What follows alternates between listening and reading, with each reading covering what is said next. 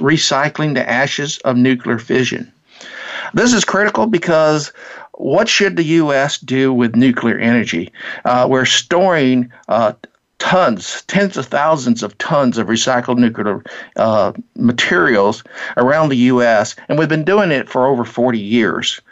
So is it time now to recycle this unspent fuel? What do we do about the recycling process? Is it even valuable? Why are we storing these tanks all over the United States? And then finally, should we get started? So these are some of the questions we'll be talking today in our discussions. And to help me discuss that, of course, I brought two key guests, Mr. Steve Curtis and Tom Dolan. Steve, of course, has been on the program, and he's worked in the radiation and nuclear business for over 30 years. He's currently advancing nuclear energy recycling. He's a member of the American Nuclear Society. And then Mr. Tom Dolan has 25 years experience in law enforcement. He's Emergency Management Institute out of FEMA. He's been an incident commander. So these guys bring total expertise. But to give you a heads up, we're going to be talking about recycling the ashes of nuclear fission. Why are we going to win solar, wave, and byproducts when nuclear energy is one of those carbon-free energies? But today's focus right now is recycling the ashes of nuclear fission.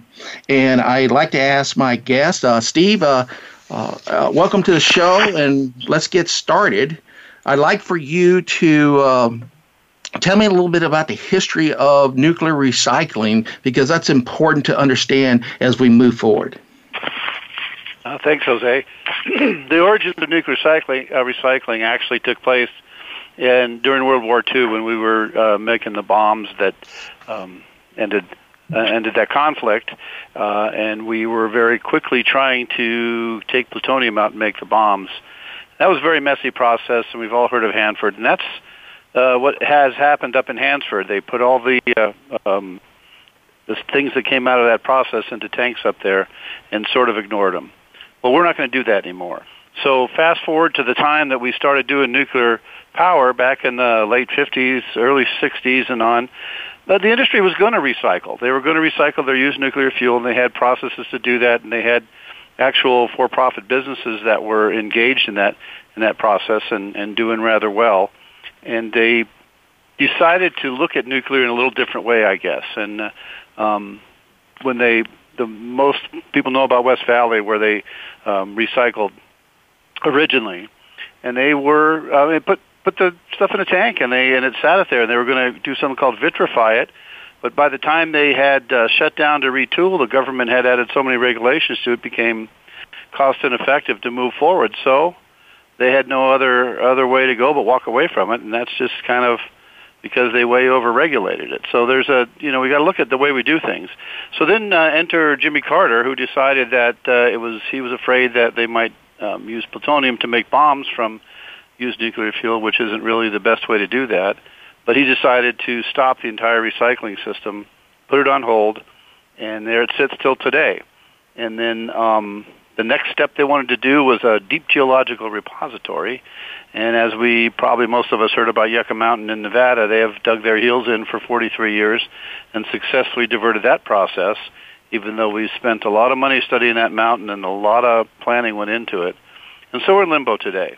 Now, nobody else in the world followed our lead. The rest of the nuclear power states, and most notably France, UK, Russia, which was then the USSR, India, and Japan, have all taken the recycling path to take care of their fuel. And there's good reasons for that. So now we're in limbo. The fuel is sitting on each site in something called dry cask storage. It's very safe there, but it costs the U.S. government close to $1 billion a year to pay the utilities to keep it there, because Jimmy Carter's action actually gave the title to the used nuclear fuel to the U.S. government. So they're responsible for disposing of it. And that's where we get to today.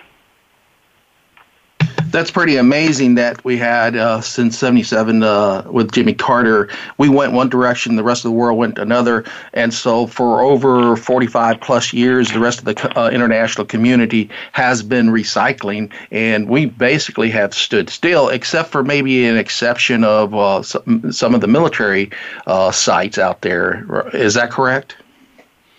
They are starting. No, they have not recycled any.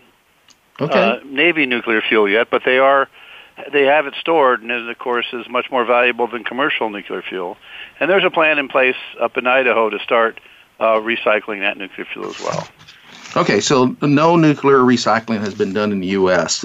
Period, is what I'm getting from you. Yeah, not since the early 1970s, and not in a substantial way. Okay, and the rest of the world, the global community, as you stated, France, UK, Russia, India, Japan, has done this for quite several years, 45 plus years. Okay. Correct, they continue to do that. Yeah. So for full disclosure, Tom, Steve, and I ended up going to Argonne Lab back in early March, and we really talked to the nuclear experts, both on nuclear power, nuclear recycling, and the way forward. And Tom, you have any comments on the first part of this question as far as the global and reaction to recycling and what you're going to see here in the U.S.? Yeah, I believe back in the day when Jimmy Carter and Gerald Ford originally had the band, they were expecting that the world was going to follow. They wanted to be the world leaders, and at that time, it just wasn't feasible for France, Russia, UK, India, Japan to follow suit. They wanted to do their own thing. I mean, that's number one. But number two, we have 80 tons of nuclear fuel being stored at like 40 sites, and it's increasing every year by 200 tons. I mean, right. There is no national campaign to get this stuff together on even, the problem here is public perception, even political perception. Public perceptions of stuff goes right into their political leaders, so they're only following suit with what their people are telling them. So we need to get a little bit more information out there on the general parts. It makes sense to actually recycle all this fuel. First off, we could power the United States for thousands of years into the future with what we have currently called waste. It's not waste. It's a valuable resource into this country, and we have to start changing our opinions altogether to take a look at this stuff. Right. So hold on to that fact, because I think a lot of the issues that we're encountering, especially in the use of nuclear energy, the reprocessing of the energy, is the definitions. And the word waste isn't really waste. So hold on to that thought. We'll talk about that in the second segment. But let me move forward a little bit. Steve, with our visit to Argonne, what's out there? What is Argonne really doing, and how do we get back in the game? Well, Argonne's very proud of the fact that they had invented nuclear fission. Their claim to fame is Enrico Fermi doing the first sustained criticality at the University of Chicago under the football stadium on a squash court, which is kind of a neat story. And that was the start of Argonne National Laboratory. So right in after the war in 1946, they dived right in with the idea of small modular reactors, fast reactors, and the way to reprocess this stuff in maybe a different way than the chemical processing, which seems to be a good combination. So we've talked to them at length, and they have quite a, as you know, you saw the museum in there of including Fermi's actual book where he wrote his notes in, and they really have a handle on it. So for the last 40, 45, 50 years, they have been working on pyroprocessing to reprocess it, which breaks things down not quite as much as the chemical reprocessing does, but enough that a fast reactor can burn the 95% of the fuel in light water reactor that is not burned in the original light water reactor process. And so we think that's a great way to go. So you take what people now think of as waste and turn it into something that's really much more valuable than gold. and it does it in a very safe manner, and it does it in a way that we can power the world, like Tom said. We can talk. There's enough sitting around in the piles right now that we could power the world for 1,000 years using just what's there. And that's the magic of argon. They've done it for 30 years. They've proved it works, and we think it's time to take it to the market. Yes, I think I read something from you. There's tens of thousands of tons of recycled nuclear energy out there. Let's talk about radioactive waste, because that seems to be a misnomer for a lot of us. And of course, there's all kinds of, definitions and stratification when it comes to waste. There's a low-level waste that I've read that's really radioactive, contaminated protective clothing, tools, fiber, filters, rags, medical tubes, and many other items. There's waste incidental reprocessing that's more focused on the high-level waste, which is the radioactivity and byproducts of the spent nuclear fuel. That's that high-level waste is really the used nuclear reactor fuel, and that I guess those definitions, low-level waste, high-level waste, within the waste incidental to reprocess is really throwing folks, laymen, off what is so important for nuclear energy and nuclear recycling. Can you comment a little bit more on that, Steve? Sure. There are actually three categories: high-level waste, something called transuranic waste, and then the rest of it is low-level waste. And it's basically anything that's not transuranic or does not fit the high-level waste definition is considered low-level waste. And that is usually, like you said, garbage that's been contaminated that needs to get buried somewhere. And so it's very innocuous, although there's very strict rules on how to package it, and they store it in places where they can actually retrieve any of it that they need to in the future. They actually map it out where it all goes, and it's in places that are very dry, and actually it's in a very safe condition now when that happens. That's going on every day. The high-level waste has two categories. One is the stuff that they took from, like the Hanford stuff that happened in the West Valley stuff after they reprocessed.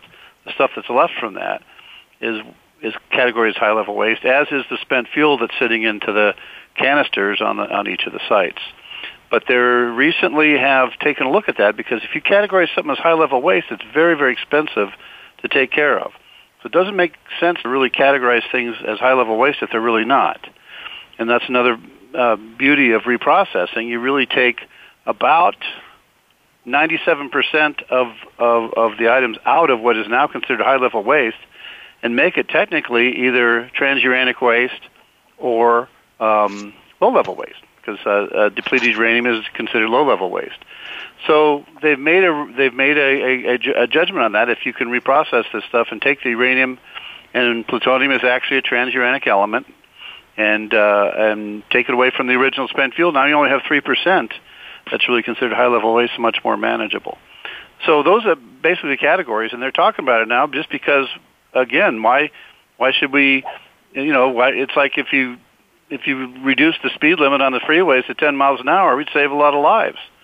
But that doesn't make the mission work any better, and it's much more expensive for people to do anything, so they don't do that. Kind of the same thing for this. Okay. Well, let me, Tom, I know that you have a different philosophy, and really, when we talk about nuclear waste, it's not waste. Can you comment on that? Well, sure. First off, we need to understand or educate people of the actual process. After a nuclear power plant has used the fuel for roughly a year and a half, 3 years, it's shut down and removed. That bundle is put into a pool of water for 5 to 7 years, and it's like kind of kept by itself. It's a solid. It's not a liquid or anything like that. Then they pull it out and put into these special casks, and you've probably seen pictures of them on the internet or even on our website. And it shows that they're in concrete, they're inside of stainless steel, they're very well protected, and there's no chance of anything leaching out on any of this stuff. But that stuff there is highly radioactive for hundreds of thousands of years. However, when you were able to recycle it and pull out the useful 97%, like Steve said, you can power the country forever for that, just about ever. Right. But at the same time, the actual bad stuff is so much smaller, and at the same time, it's only radioactive for under 300 years. Now, we're looking to say, let's recycle this stuff. Let's make a business case on this. This is an economic windfall for any state that first decides to go and move this forward. Nuclear energy byproducts are located in over 70 locations. They're stored. We have over 99,000 tons of it across the United States. And the question now is, what are we going to do about it? Should we do something about it? Should we start recycling? Because right now, as I said, they're scattered all over the U.S., over 70 locations. And from there, I'd like to bring back Steve. Steve, let's talk a little bit about the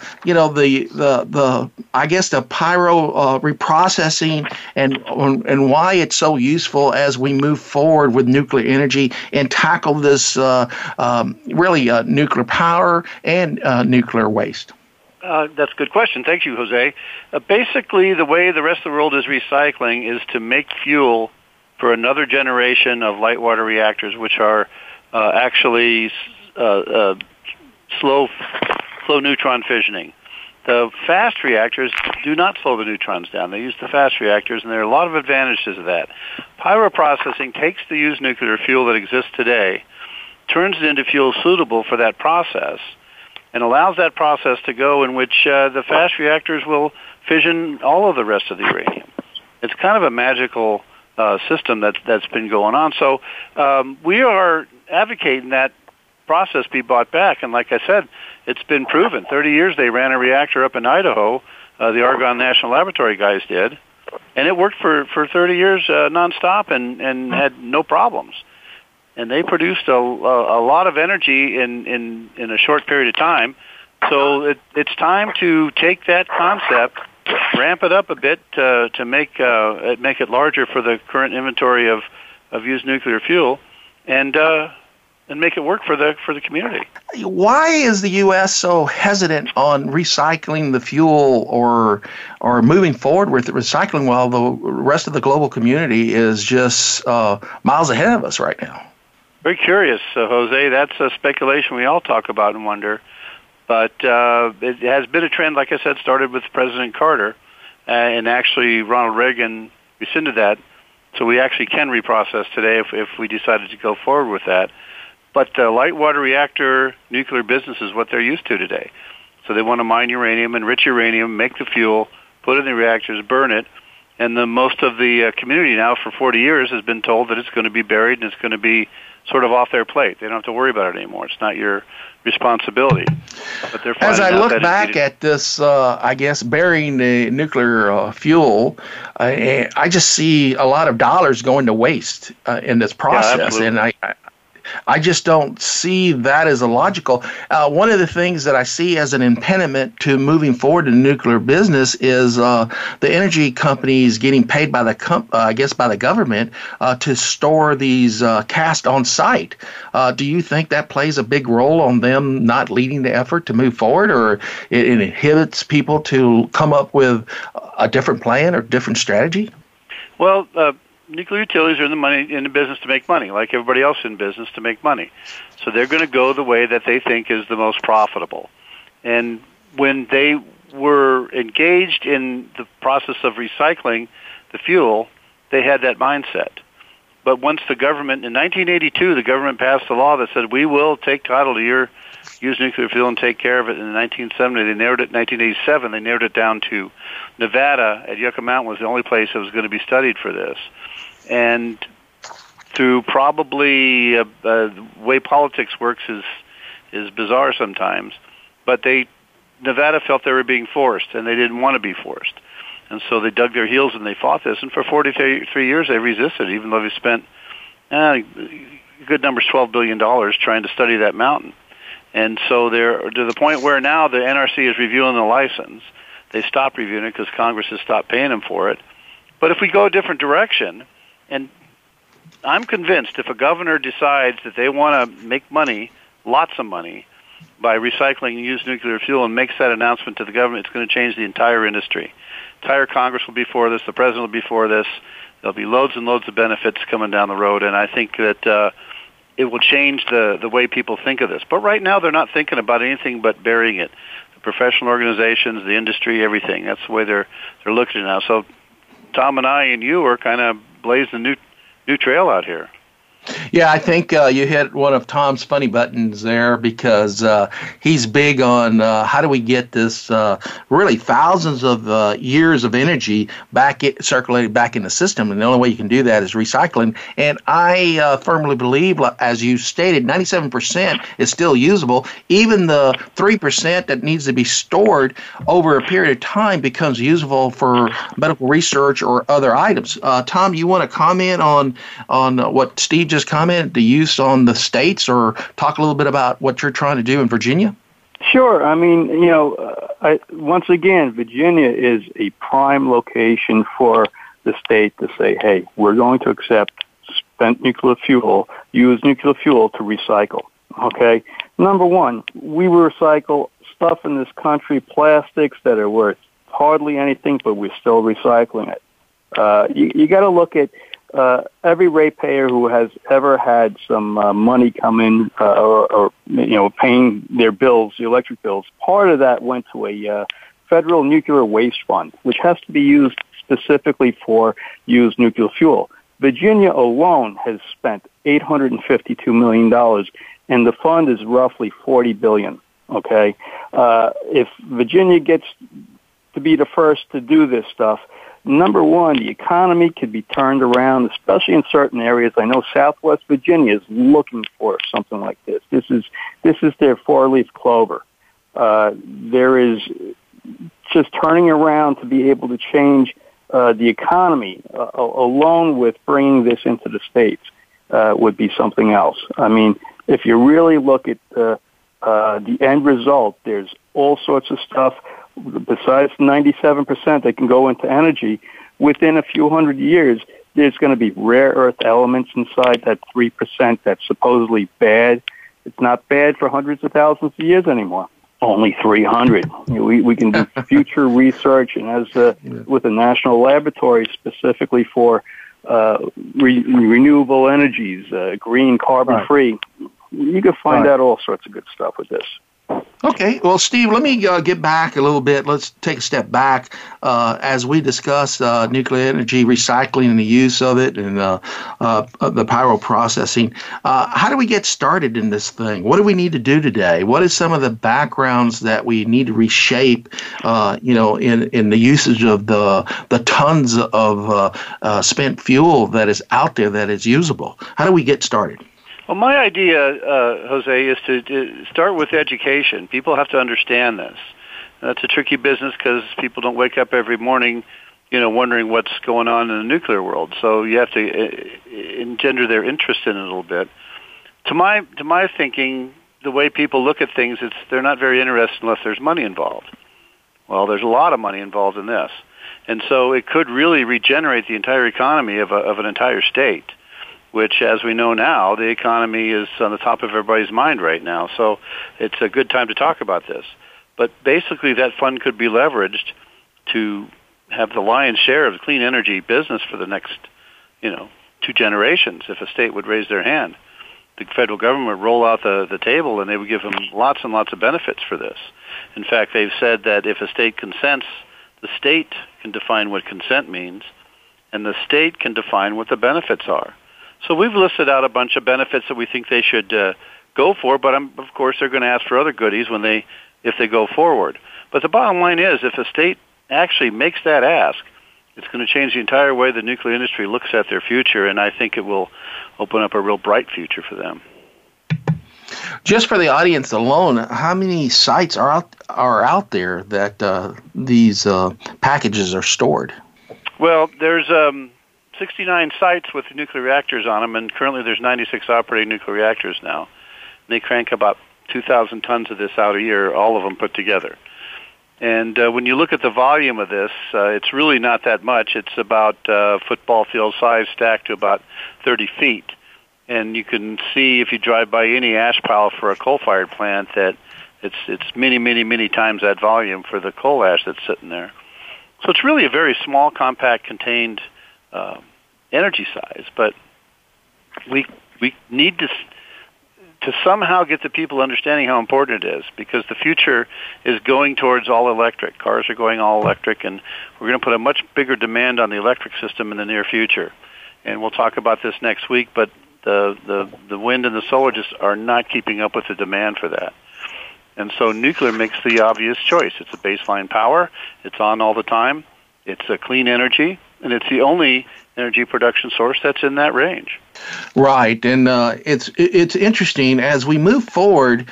I guess the recycling process, because you're trying to establish the plant, would you start a light water reactor because that's the way the community should move because of the safety factor? Because one of the issues that is brought to the table in the word waste and radioactivity is the safety feature of that process. And the question is, how safe is it? Can you address that a little bit more, Steve? Point to France for 60 years, they've done it without a single incident, and they have figured out a way. It's not easy. There's a lot. You have to do everything remotely because it is radioactive. Once you separate out the 3%, it becomes a lot more manageable. And the idea right now is to sequester that 3%. And as Tom said, it's really only it's above background radiation for 300 years, but it's really only dangerous for about 50 years. And then after that time, you can pull the stuff out of it. But what they worry about is they hear about the Hanford stuff and the liquid waste that's sitting there, and that was a terrible tragedy. But it was a tragedy engendered by World War II. We were fighting a war, and we, just didn't think about that stuff at the time, and now we're paying the price. That won't happen again. In fact, the stuff at West Valley was going to be vitrified, and in fact is vitrified now, which means it's in a form that's sort of like concrete that you put in the ground. It doesn't decay away, and it doesn't dissolve, and the stuff just stays in the format until you either use it again or just leave it there, and 300 years it goes back to background levels. So the danger is there in some aspects of it, but it's very manageable. It's like anything else we do that's dangerous, and making steel is dangerous, but we put safeguards in place for it so people don't get burned and don't get hot and don't get injured. It's the same thing with everything else we do. We ship gasoline down the road, but we put safety factors involved with the trucks and the transportation route, so it's very seldom that they have an accident. The same thing is operative here. There's dangers involved, but there's many, many, many safeguards, many more with nuclear than anything else that we do, and it's the safest industrial. It's got the best safety industrial record in that industry than any other industry. That's quite a bit saying right there. Hey, Tom, let's bring you in a little bit. And let's talk about the recycling and the safety features. And what do you think about continuing the word waste versus recycling and your thoughts about that? Because you're a big pusher of nothing's really waste. Everything can be used, and you've got to think about it that way. Well, you got to look from back in the 70s. I graduated high school 78. The ban was starting the year or two before that with Jimmy Carter, President Carter. And, look at our mode of thinking back then. What do we have today that we don't have then? And all the research that's been accomplished in the last 40, 45 years. And we're still making great discoveries. Just imagine in the future what we're going to come up with. A lot of the electronics that we have today is, based on rare earth metals. Well, there's a decent percentage in some in this nuclear what they're calling waste, which I'm calling future resources. Okay, once it cools down, it's usable. Everything's usable. We reuse everything. We recycle everything. We have to do this for our children, the future. This it's a good thing. We don't have to worry about hundreds of thousands of years, because how can we? We can't even picture 100 years, 200 years. But once we're getting down to 300 years, we have something that's more manageable and what we can actually use at some certain time. You got to look at we have these national labs who've done great jobs, and they're ready to help push whatever business or whatever directive the government goes into making a safe recycling process. And it just makes sense. I mean, France has been doing it since '76, but their process uses up a lot more land. It uses water. It's a chemical type separation, and it costs a whole bunch more than what pyroprocessing has come up with. And this is something that we can actually possibly co-locate with existing plants, or we have a regional place where we can start using the inventory that's here to power the country into the future. I mean, if you look at 1,000 years and 10 cents a kilowatt hour, that's trillions of dollars that, we're sitting on right now, and we're calling waste. It's not waste. It's only waste if you waste it. Steve, what should the U.S. do, and what are some of the advantages that will push this, both the use of nuclear power and today's subject, the recycling of that energy? Well, initially we have to change the attitude like I talked about, but there are good reasons to do that, and there are companies out there that can do that. The trouble is they're not motivated now to make any of that happen. We know about the subsidies for wind and solar, and there's also subsidies for actually, you say we're trying to get rid of fossil fuel, but there's still lots of subsidies for fossil fuels. So that's sort of an issue that needs to be worked out. And actually on the federal level, the nuclear is the least subsidized of all the fuel sources. And some of the states are coming in to rescue the nuclear reactors. But like I said, it's a matter of profit for the utility companies. So the idea is that the utility companies probably like making that money for storing it, but there's a lot of impetus for them to move it down the road as well, because the next generation nuclear is really being impeded because people are saying, well, if you can't take care of your waste, well, what good is it? So we have to solve that problem, in my estimation. So the approach I like to take is Argonne has the technology, but they're not a business.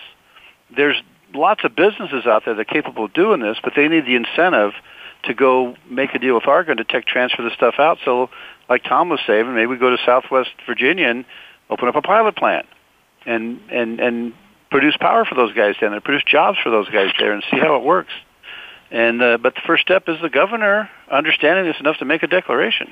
The governor, Northam, in the third quarter last year, he made a declaration that by 2050, Virginia is going to be carbon-free, 100%. And even some of the senators and delegates, they're actually going and trying to beat that and saying by 2045.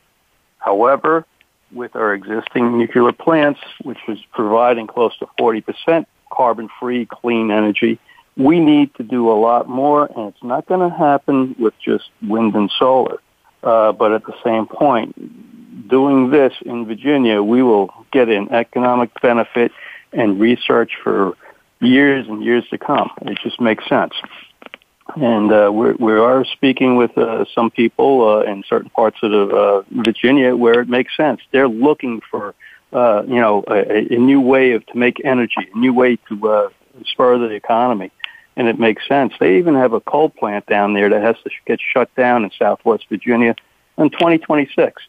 Well, guess what? They're having a tough time trying to figure out how they're going to put all the windmills and solar to replace that.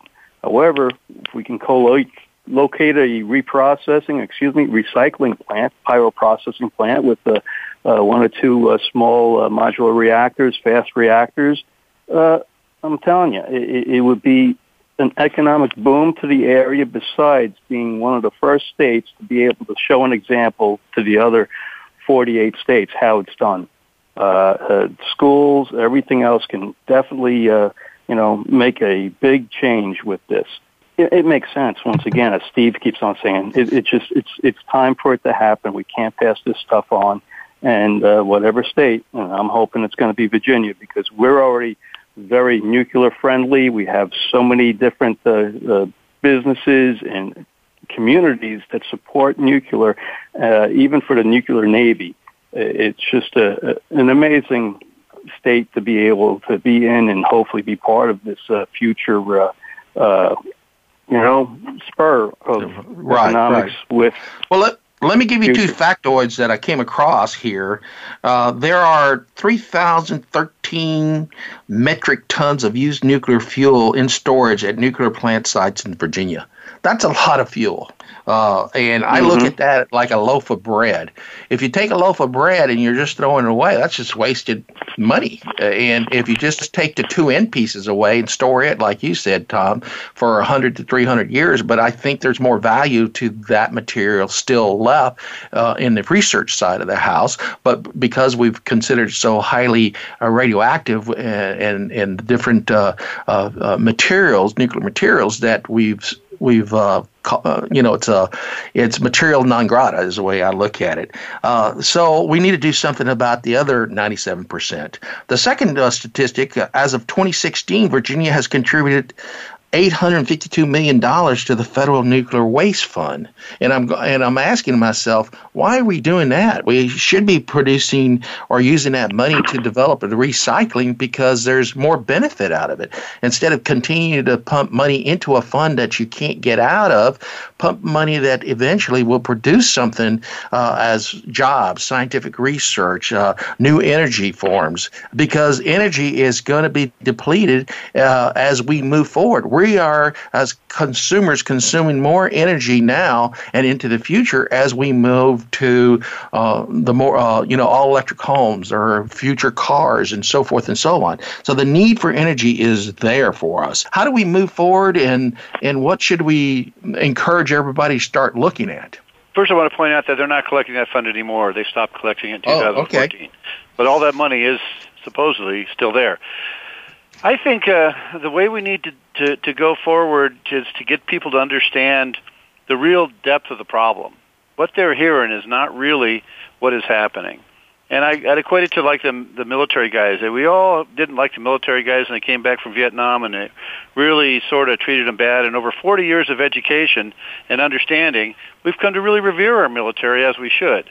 I think that's what's going to happen with this stuff, because if people really knew the truth about nuclear energy, I don't think they'd be against it. And every group I talk to is really pro and in favor of it, and ask me how come we don't do this today. So that's part of it. The other part is we need to interest the business side of it. And with $40 billion in a hip pocket, I just think somebody's going to bite on that. That's just a lot of money to be sitting around and not paying attention to. And to the great benefit of and then the climate change. Everybody wants to have clean air and clean energy, and whether you believe in climate change or not, you don't want pollution. That's a really big killer too. So all the signs are lining up. We just got to get the right person interested and the right group interested, and then it'll go from there. Right. As I look across the spectrum there, I'm looking at who from a leadership perspective, from the U.S. government. You've mentioned we've got to change our attitude, and the U.S. government needs to take a lead. But within that U.S. government, I'm looking at DOE. What are they doing to contribute? NRC, what are they doing? The national labs, we talked a little bit about that. And, both you and Tom talked about what they're doing. And then finally, the military. The military's been using nuclear power with a little accident, so their safety record is about as good as France, if not better. And so what do we need to do to convince folks that nuclear energy, use of nuclear power, is safe? Yeah, the Navy runs more nuclear reactors than the whole rest of the world combined, not in capacity, but in numbers of reactors. There's over 530 nuclear reactors active all the time, and the nuclear Navy never hear anything about them because nothing goes wrong. So DOE is and NRC's job is to regulate what Congress tells them to. So you're not going to see a whole lot of innovation coming out of the NRC. DOE, on the other hand, has recently turned their game around and has started to really lean forward and figure out what we need to do with all this stuff. And we're fortunate to have an Assistant Secretary of Nuclear Energy, or a Deputy Secretary of Nuclear Energy, Rita Baranwal, who's much in favor of this. But they get up every day and deal with a whole lot of issues that this isn't the only thing on their desk. Now, I will tell you that the military is going to small modular reactors. They're going to have them. They're going to have them for base support for power on their bases in a microgrid fashion, and they're going to make mobile ones that they can use in the field, just because it's overwhelming the amount of money they can save and the amount of tactical advantage they can have by doing that. There's actually, they just let a contract for 3 companies to come in with designs for them. And they will have one latest, I think, 2026, but probably closer to 2024.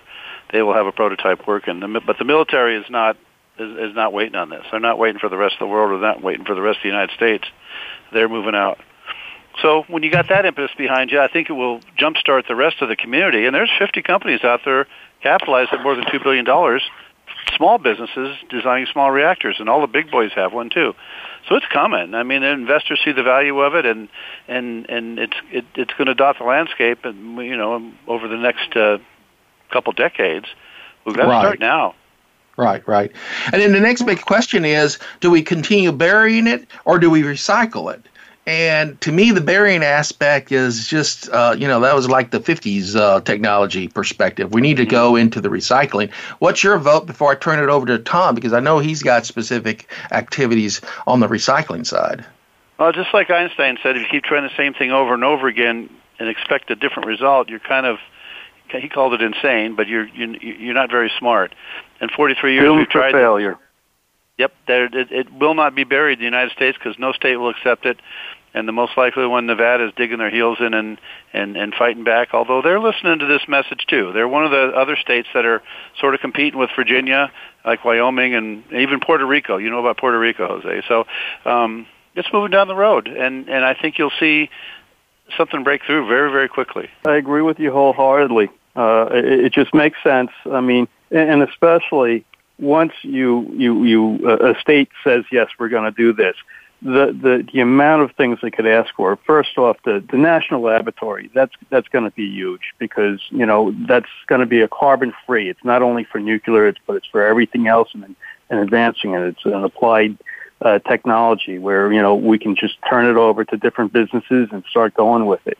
It makes so much sense. And people are, still so afraid of it from all the media and everything else, where nothing's really happened. Our host at Argonne National Laboratory, Roger Blomquist, hey, he was on a nuclear submarine. He slept within 20 feet of the reactor. No harm has come to him. He's probably smarter now than he was back then. I mean, it's just amazing. It's just we need to get the facts, get them out there soon, and make the change. This is a change that's going to happen, and I am definitely working my angles here in Virginia. I think the people who need it the most, I think we'll get them to go forward and make a change. All right. Basically, well, folks, just real quick, Jose, we got to get industry to lead and get government to get out of the way. That's what could make it happen. What are we doing in a nuclear business? We've got a few seconds left. Tom, I'll give you about 15 seconds and give Steve another 15 seconds to wrap this up. Yeah, I just appreciate the time on the show, and I think this is going to make a huge difference. And once again, go to the website. There's all sorts of other information other than a quiz. Email us, ask questions, and we'll point you in the right direction. If we can't provide the right information, we'll send it out to you. Feel free to contact us through the site. Well, thank you, Tom. Thank you for joining us, Steve. Thank you. Well, very basically, like I said, industry has to lead the way, but they need an incentive to do so. And I think the DOE can provide that and really quickly solve a problem that they've been having for a long, long time. Folks, that concludes our show today. I'd like to thank everybody. Our show was Recycling the Ashes of Nuclear Fission there. And until the next time, have a good, safe week and be safe out there.